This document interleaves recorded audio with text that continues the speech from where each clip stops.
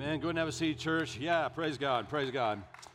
If you're with us for the first time, God bless you. We're glad you're here. If this is your first time back in a while, we're glad to have you here.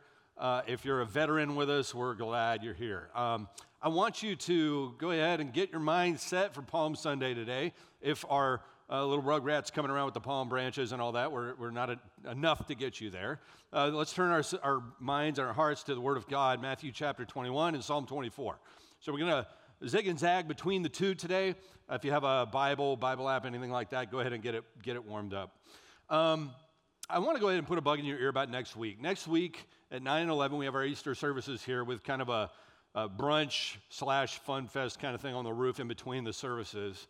And I'm going to tell you this, the 6-inch putt of witnessing is Easter Sunday, okay? It's one of those weeks that if you can't do it then the question is, when are you going to do it and how are you going to do it and when will that take place? I want to encourage you, moms, dads, sisters, brothers, cousins, whoever's in town for Easter, aging parent, whatever the case may be, okay? Invite them to come hear the gospel and to share with God's people next week, okay? We had some people that were baptized into Christ last weekend down at the beach. Amen. Praise God for that.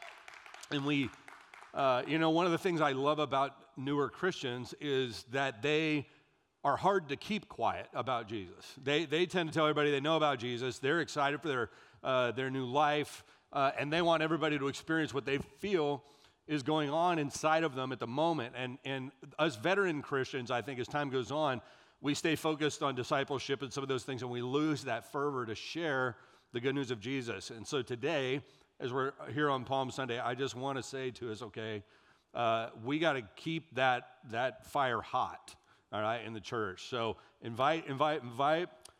Tell people about the good news of Jesus and let them know what a blessing it is. All right, amen.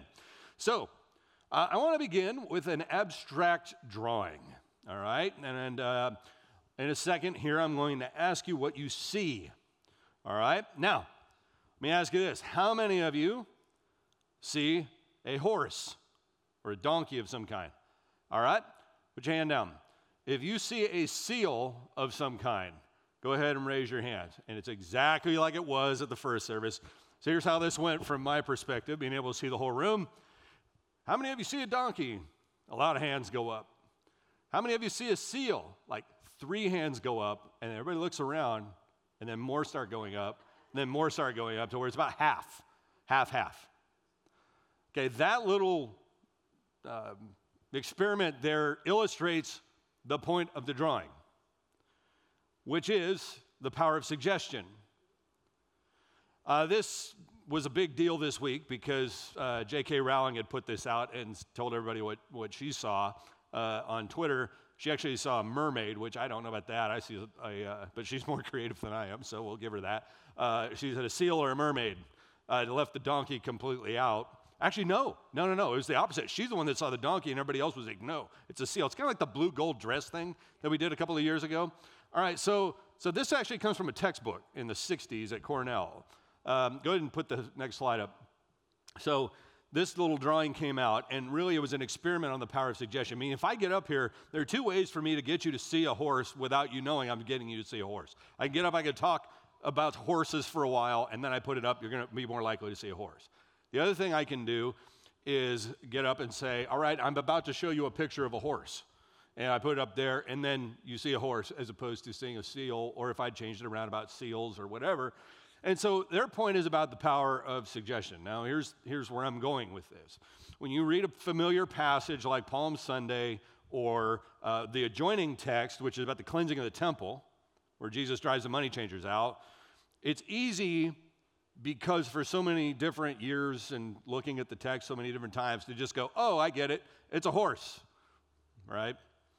I want to try to look at this thing differently today. Because I think part of understanding what you see in the Palm Sunday text, where Jesus arrives triumphantly into Jerusalem, and what comes right after it, the changing of the money changers in the temple, and the cleansing of the temple, that they really do belong together. But for reasons that we may not necessarily grab right up front. So I'm used to looking at the text and seeing the horse, but I want to maybe say, all right, let's look at the seal in the picture today and see if there's not more there than what we have maybe thought.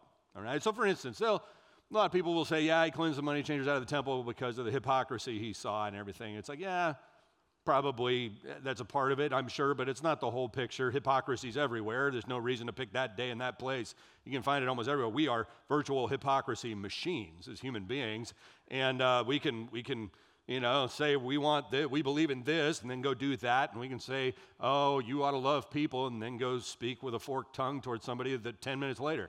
I mean, we are extremely good at hypocrisy, and so if Jesus was not walking around with a shortage of hypocrisy and it just jumped out to him, there was some connection between those two events, and that's what I want us to look at today. In Matthew 21, here's what the text says. This is the actual story of the triumphal entry that we remember here on Palm Sunday. As Jesus and the disciples approached Jerusalem, now this was not, by the way, a long ride. I just walked this road a month ago in person.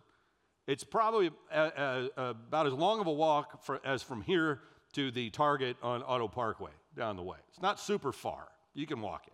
It's not an easy walk, but especially if you're on a donkey. You can get there, no problem. As Jesus and the disciples approached Jerusalem, they came to the town of Bethphage on the Mount of Olives. And Jesus sent two of them on ahead. Go into the village over there, and as soon as you enter it, you will see a donkey tied there with its colt beside it. Untie them and bring them to me. If anyone asks what you're doing, just say the Lord needs them, and he will immediately let you take them. This took place to fulfill the prophecy that said, tell the people of Jerusalem, look, your king is coming to you. He is humble, riding on a donkey's colt. The two disciples did as Jesus commanded. They brought the donkey and the colt to him and threw their garments over the colt, and he sat on it. Most of the crowd spread their garments on the road ahead of him, and others cut branches from the trees and spread them on the road. Jesus was in the center of the procession, and the people all around him were shouting, praise God for the Son of David, blessing on the one who comes in the name of the Lord. Praise God in highest heaven. The entire city of Jerusalem was in an uproar as he entered. Who is this? Remember that line. Who is this? And the crowds replied, it's Jesus, the prophet from Nazareth in Galilee. All right, so this happens on the first, Palm Sunday officially that ever takes place. He enters Jerusalem, gentle, riding on a donkey. Now, if tradition serves right, in theory, on this day, it's the Passover feast. Everybody's gathered. Hundreds of thousands of Jews are there. And here comes Jesus, and the priest would have been reading this text, Psalm 24. Lift up your heads, O you gates. Be lifted up, you ancient doors, that the King of glory may come in. Who is this King of glory? Kind of like they just asked, who is this guy on the donkey? Who is this King of glory? The Lord, strong and mighty, the Lord mighty in battle. Lift up your heads, O you gates. Lift them up, you ancient doors, that the King of glory may come in. Who is he? Who is he? This King of glory, the Lord Almighty. He is the King of glory. So the people in the streets and the priests at the temple, they were asking the same question. Okay, who is this king? Now, what's cool is this was usually a back and forth. We don't do a ton of responsive readings here at New Vintage. Maybe we should do a few more. But that's where I would call out something and you would respond with something, okay? And so it would be, who is this King of glory? The Lord, strong and mighty, the people would say, back and forth. So it would be read to some extent antiphonally sometimes, okay? So I picture it that way, how cool it would be. And then if you take the text of Palm Sunday and you lay it down close by, it's pretty similar. Praise, question, who is this? That's Jesus of Nazareth. Here he comes, Hosanna in the highest. The murmuring. Oh, this guy, the guy that healed those two blind people just the other day, right? Isn't he's that guy, the guy that rose Lazarus from the grave, Lazarus' house. You can see it from, I don't know where his exact house was, but you can see Bethany, where Lazarus' house was, from the Temple Mount. It's not very hard. It's just across the valley, 2 miles, and you're up high, and you're looking at another high point with a big valley in between. You can see it. And in fact, that's where he slept often, was up there, probably at Lazarus' house. So, and then walk down back into the temple, go back, sleep for the night there. It's like a Spring Hill Suites or something for Jesus. He would go back, that's where he would sleep. But you sit there and you go, Yeah, that guy. The one you heard about. Healer of the blind. Raiser of the dead. And now here he comes, and they would have known. They would have known what the prophets have said about the Messiah. And not everybody recognized him as the King of Glory as such. The Romans certainly did not. This was the day that God's people had been praying for, but the Romans were there to make sure that didn't really happen. They wouldn't let the Jews have a king. And in fact, they said, you can have a high priest, but we have to approve him. And then they said, okay, and by the way, just in case your high priest gets any ideas when all these hundreds of thousands of Jews come for Passover and such, we're going to take in between those holy days, we'll let you have the sacred garments for those days, but other than those days, we're going to keep those under lock and key, just to make sure that nobody gets any ideas about any of that kind of stuff. And just in case you guys get thinking about it, we're going to build, Herod the Great did this. He built a huge fortress, military fortress called the Antonia, kind of named after Mark Antony. 4 14-story military towers connected by bridges, right? Embedded into the side of the temple. Just in case you get any ideas. It'll never happen. And just in case of that, we'll put 600 soldiers with spears all along the upper ridge of the temple, just in case. So we're going to keep you from your king. We're going to take away all the sacred garments of the high priest, and we're going to put our dude in there. Somebody we feel good about, somebody we know we can control. We'll put a military fortress in the temple, a Roman one. That's, by the way, that Antonia, that's where Jesus and Pilate had their little powwow. It was right there. You can go stand there too. Then, if that's not enough, we're going to make sure that the gleaming spears of our soldiers are, it's, how like windshields of cars or things like that would blind you. I've always thought, based on the way that thing's set up, if they were there, the sun would hit their spearheads, and maybe it'd be like, I guess they didn't have shades back then or sunglasses, but the gleaming spears of the Romans. And man, here comes a guy that people think is going to be the king. If I'm a Roman soldier, I'm not even remotely worried. Seems kind of unimpressive. Coming in on a donkey's colt, little town, shabby town called Nazareth. But the Jews knew better. They heard something different. They heard echoes of the prophets. They remember the prophet Zechariah. The prophet Zechariah said, I will guard my temple and protect it from invading armies. Rejoice greatly, O people of Zion. Shout in triumph, O people of Jerusalem. Look, your king is coming to you. He's righteous and victorious, yet he's humble. Riding on a donkey, even on a donkey's colt, I will remove the battle chariots from Israel and the war horses from Jerusalem. The great prophet Isaiah echoed that as well. He says, the Lord has sworn to Jerusalem by his own strength, I will never again hand you over to your enemies. Never again will foreign warriors come and take away your grain and wine. Within the courtyards of the temple, you yourselves will drink the wine that you have pressed. Tell the people of Israel, look, your Savior is coming. See, he brings his reward with him as he comes. And so you can kind of picture them almost putting these stars together in this constellation. Zechariah, Isaiah, dude on the donkey, miracles, Passover. I see.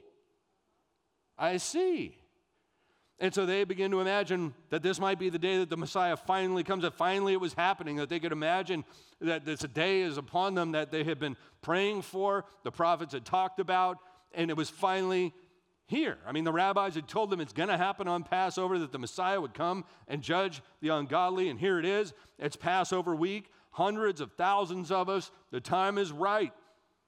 The time's right. It must be here. People turn to each other and start saying, hey, this prophet from Nazareth, Jesus, I think he's the one. He may be the one. He might just have to be the one. Because I don't know if there's anybody else behind him that fits the script quite as well as this one. He just healed those 2 people who were blind. He just raised that guy from the dead. Here he is. But he doesn't come like the arrogant Roman generals on their war horses. No, he doesn't. He comes in humility. like Solomon did. The original temple builder himself, the son of King David, who rode on a mule through the very same Kidron Valley when he came into Jerusalem to take up the throne as king. Jesus comes from the Mount of Olives, where the prophets had said the Messiah would come from, and overwhelmed with joy, the people start calling out for him. They start laying their garments down. And as he gets closer, they say, "Bless the King." Bless the King who comes in the name of the Lord. Praise the new Son of David. Blessed is the King of Israel. All right.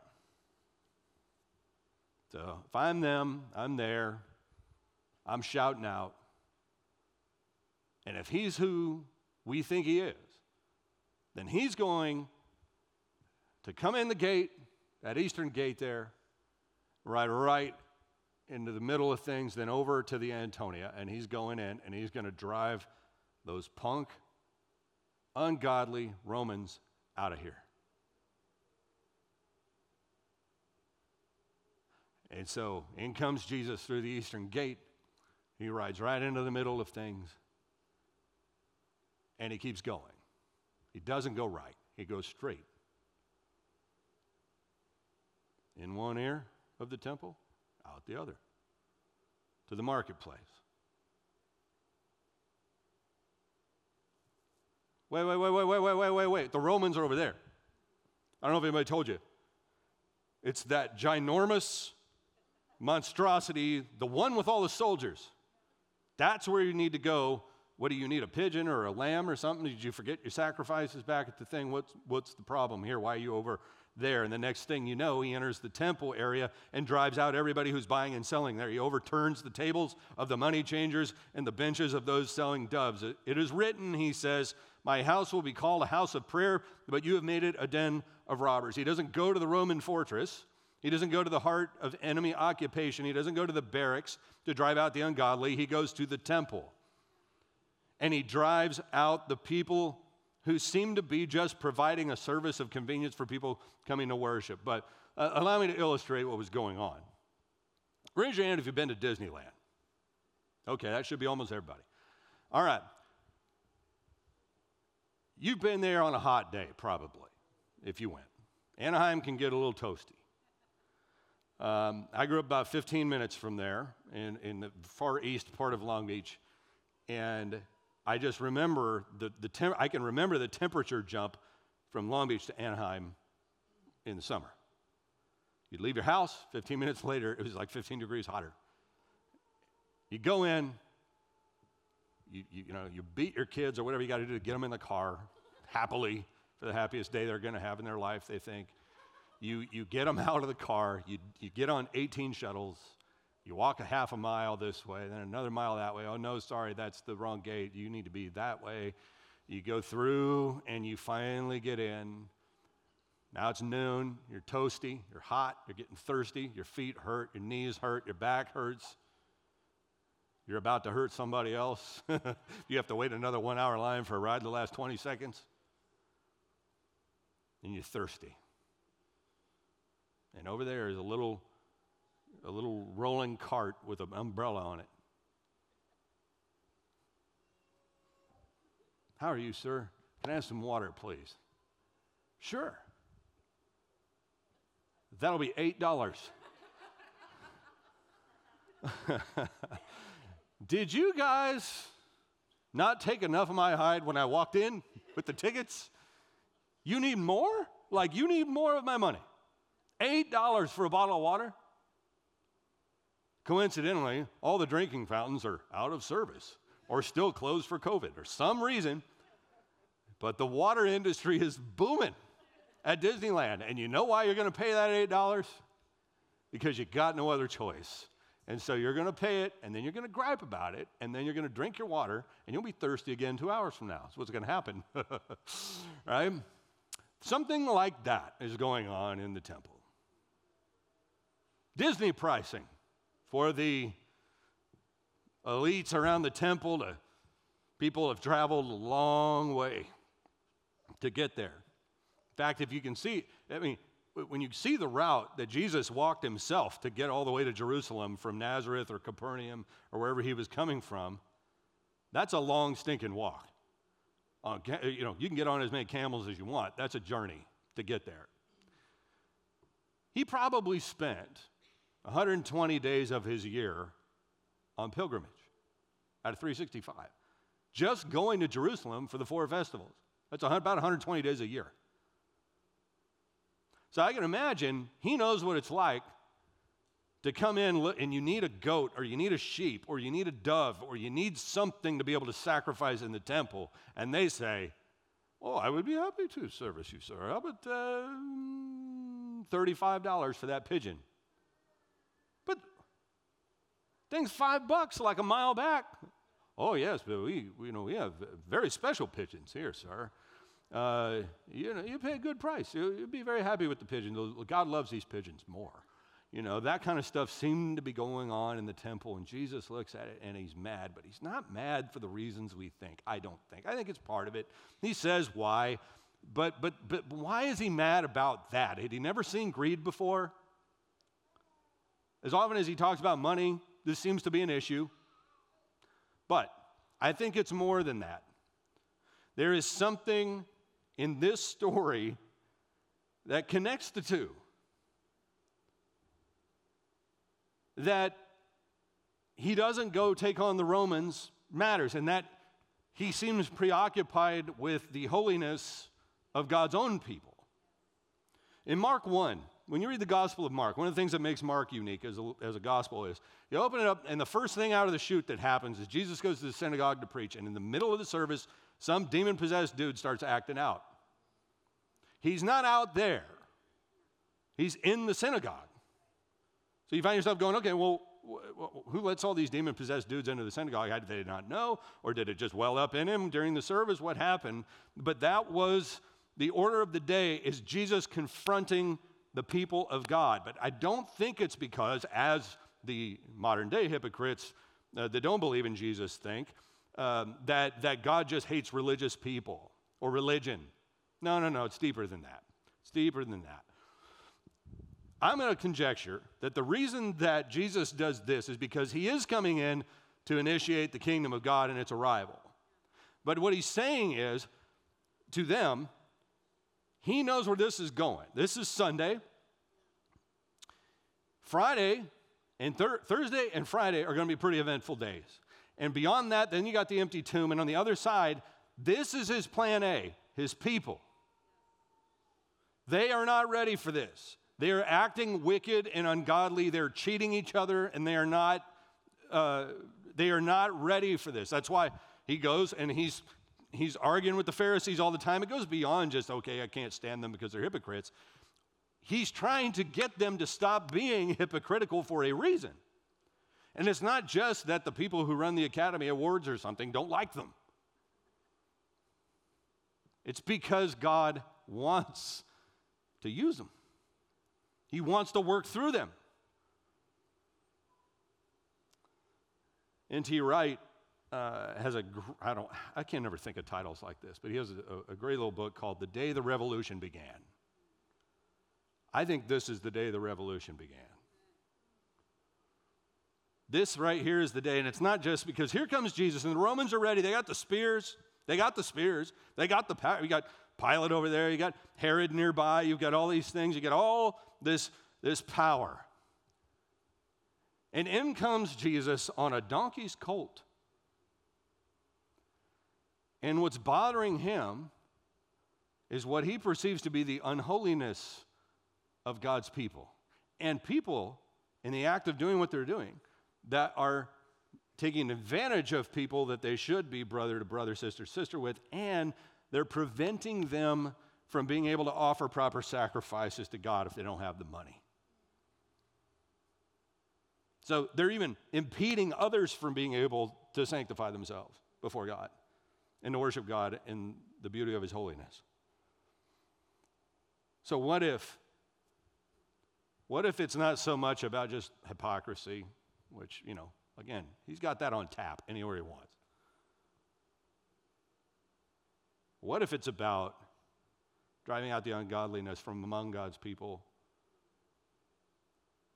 so that the great movement of God can take place, so that acts can happen.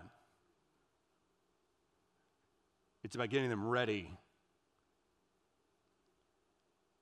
You know, when the Messiah runs into town, you just never know where he's going to go. You don't know what he's going to do. I think that may be part of what intrigues him, or us about him. You know, I think it's noteworthy that Jesus seems fairly disinterested with Rome throughout his entire life. Everybody else is obsessed with Rome. Hey, should we pay taxes to Caesar or not? I don't know. Show me a coin. Well, here's a coin. Well, whose picture's on it? Like he didn't know. He's like, okay, well, that's me. Give to him what's his, and give to God what is God's. And remember, when they bring the charges against him near Good Friday, they go to Rome to execute a power that they don't have over him. And they know they don't have it. And then what Rome will figure out is, guess what? We don't have it either. We thought we did. We thought the whip and the cross and all that stuff would get it done. But then the empty tomb has a different sermon to preach. And it's like, no, you couldn't get him there either. So do you see the difference here between a power that arrives with war horses and chariots and spears and emperors versus one who arrives quietly, not saying a word himself, by the way, letting the people say whatever needs to be said, and him just simply acknowledging, well, you know, when he's face to face with that, it is as you say. I mean, the world was never the same. Now, we can sit there and say, well, that's because they never had a government as corrupt as the ones we see in our world. Are you kidding me? Please learn some history. Please. Ancient Rome was as corrupt and disgusting and vile of a society as there has ever been. I mean, I could tell you some stories, but I can't because we got kiddos in the room. But they're bad, okay, of real stories from the emperor's palaces where they wrote it in their own hand. These were evil, wicked, vile people. And guess what? You learn when you go to the Temple Mount. I mentioned this either at NVU when we were studying New Testament backgrounds or in here. But when you go to the temple, when you look at the temple wall, the side of it, all the stones are different. Like, picture in geology, they taught you about like sedimentary rock. You got one rock at this layer, and then it changes colors essentially, and then it goes to another. And it's what would happen was a civilization would come into the temple, take over, burn everything to the ground, and then build something brand new right on top of it. And then the next country would come in, burn them to the ground, and build something new on top of that. So when you're walking on the Temple Mount now, you're walking on stones that are way above those stones that Jesus actually stepped on. You're in the same spot, but those stones are way down there, maybe 30, 40 feet underneath your feet. And in between you and those stones are all the civilizations that have come and gone since then. Nobody thought anybody was going to take out Rome. And yet it wasn't that long after. And you can look and you can say, okay, well, here's the second temple that Ezra and Nehemiah built. That's the temple that's there now, the little pieces of it that are left, and the Wailing Wall is about it that's left. Then you have, the Persians, and you got the Maccabees come in, and you got, the Greeks have their little heyday. I skipped over them, but the Greeks have their heyday. And then you've got the Romans come in, and then eventually they get knocked out. And then here come the Muslims, and then you got the Turks, and there's this, everybody thinks they're so powerful.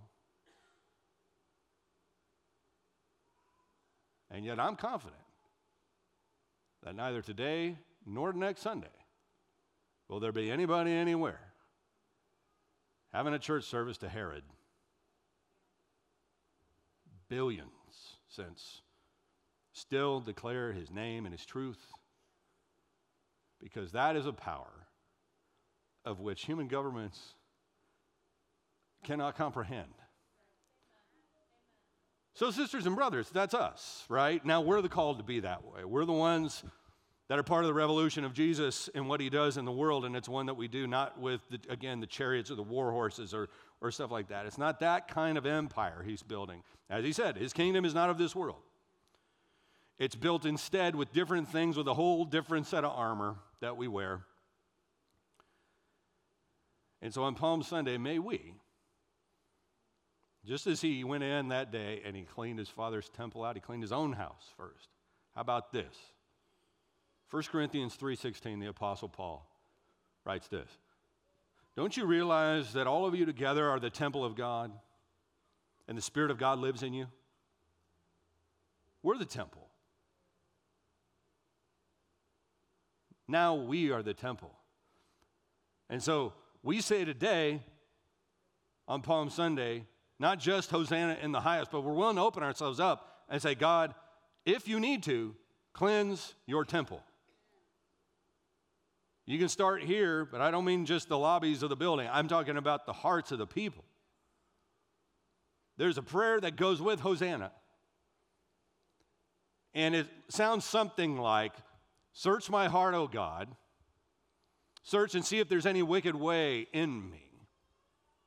Or it sounds like, cleanse my heart, O God. Make it new. Or it may sound like, in a dry and weary land where there is no water, my soul is thirsting for you.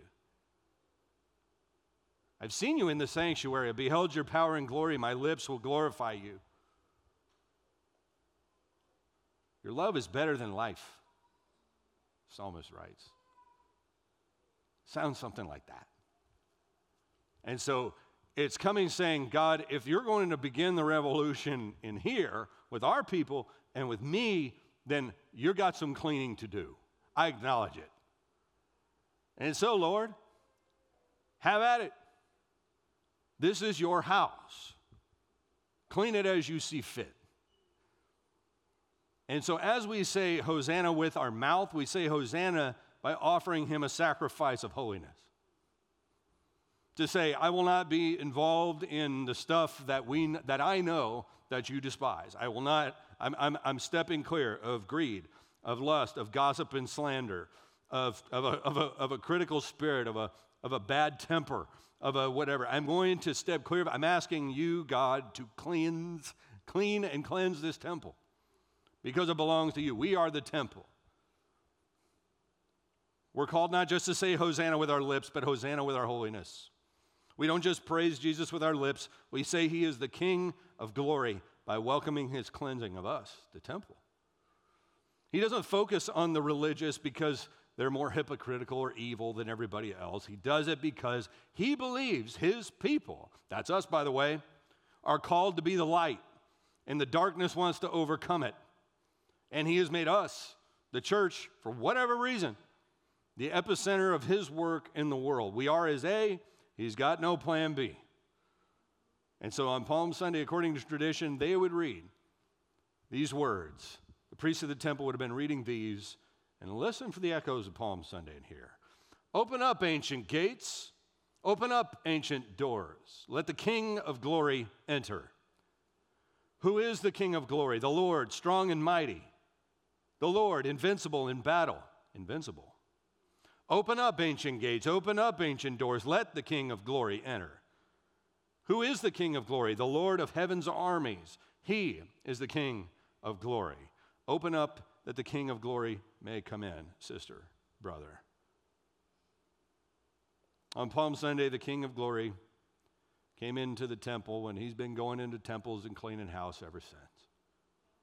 So, on this day, may we say Hosanna as we invite the King of glory to cleanse this temple today, and that's us. The promise of Palm Sunday, sisters and brothers, is that yes, Easter will overcome Good Friday. It will happen.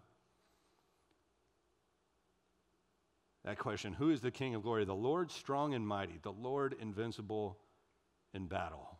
Invincible in battle. Invincible. I thought to myself, it's like,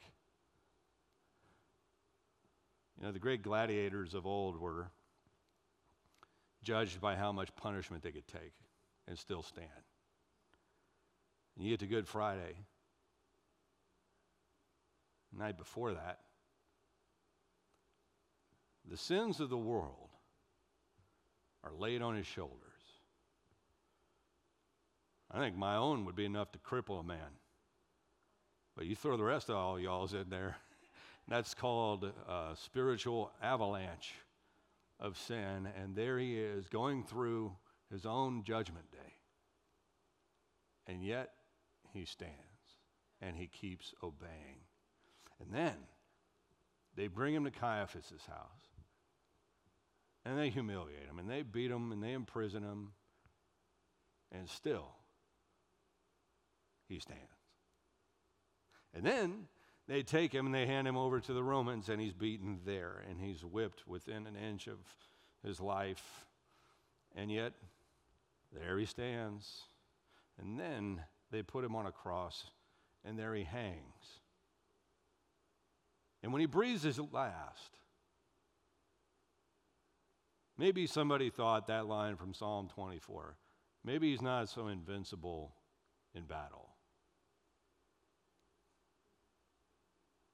And then Sunday came. And he rises from the grave in victory. Still undefeated. Still undefeated. He raises from the grave and begins the work that God put him on the earth to do, building a church against which the gates of hell could not prevail. As tough as he was, willing to endure like he was, willing to exercise its power humbly like he was, without abusing power with swords and shields and things to get people to do whatever they wanted them to do, but to do it instead in a way like he did. To interpret power the way that he did. To look at money the way that he did. To look at greed the way he did. Brotherhood and sisterhood in Christ the way he did. Faithfulness as he did. And so then when he comes along and asks us, hey, if you want to follow me, you pick up your cross daily and follow me. And by the billions, they still say yes. Now that's power. That's power. The weight that Jesus bears the night of his betrayal. Remember Tim Keller putting it this way. He says, if somebody in my church comes up and says, I don't like you anymore and I never want to see you again, it's like, it hurts my feelings a little bit, but then I'm over it. He's like, my wife comes up and says, I don't like you anymore and I don't want to see you again. He said, that hurts. That's bad. Because the love between us is longer, deeper, and more profound. In the garden, when Jesus says, my God, why have you forsaken me? He senses God has turned his back on him. And he feels a sadness that I'm not sure I'm capable of feeling. Especially when you take the sinfulness of humankind weighing on his shoulders. But before we get to the wreckage of the cross on Good Friday this week, sisters and brothers, and the glory of the cross, let's stand on the road as the King of Glory approaches. And today, if you believe it, say today with your mouth and say tomorrow with your life, Hosanna. Hosanna in the highest. And don't just say it with your mouth today. Ask yourself, okay, what am I going to say tomorrow, or when I get distracted, or when things get difficult? Because we are fickle people. We are a fickle people. Napoleon, it's reported, he was traveling through Switzerland with his army once. Thunderous applause as he rides into Switzerland. One of his supporters said to him, it must be delightful to be greeted with such demonstrations of enthusiastic admiration. Napoleon responded, blah. This same unthinking crowd, under a slight change of circumstances, would follow me just as eagerly to the scaffold. He was not wrong. And we are a people that will say Hosanna today and give us Barabbas tomorrow. May it not be so among us. Instead, may our praise not be fickle, but instead faithful. May it be steadfast, and may the Lord cleanse this temple. This week, every week, may we stand in awe and say with Scripture, open up ancient gates, open up ancient doors, and let the King of glory enter. Who is the King of glory? The Lord, strong and mighty, the Lord, invincible. I'll add, still undefeated in battle. Open up ancient gates, open up ancient doors, and let the King of glory enter. Who is the King of glory? The Lord of heaven's armies. He is the King of glory. And then we can say, his name is Jesus. Get to know him, won't you? Next week, bring somebody in here. And let's get them to know Jesus. In the meantime, let's say Hosanna with our mouths. Let's say it with our lives. And when we gather around the Lord's table right now, let's say, God, we invite you to cleanse this temple. Cleanse this temple. Not just the building or anything like that. I'm talking about this temple. The temple Paul talks about. This time we're going to take the Lord's Supper, and you should have gotten the elements on your way in, but if you didn't, we have some folks here helping. Just put your hand in the air. We'll be happy to bring them to you.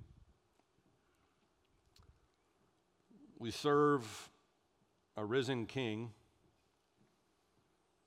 and as we take the Lord's Supper today, let's do so with a desire to see Jesus do his work among us and prepare us to be his people in the world.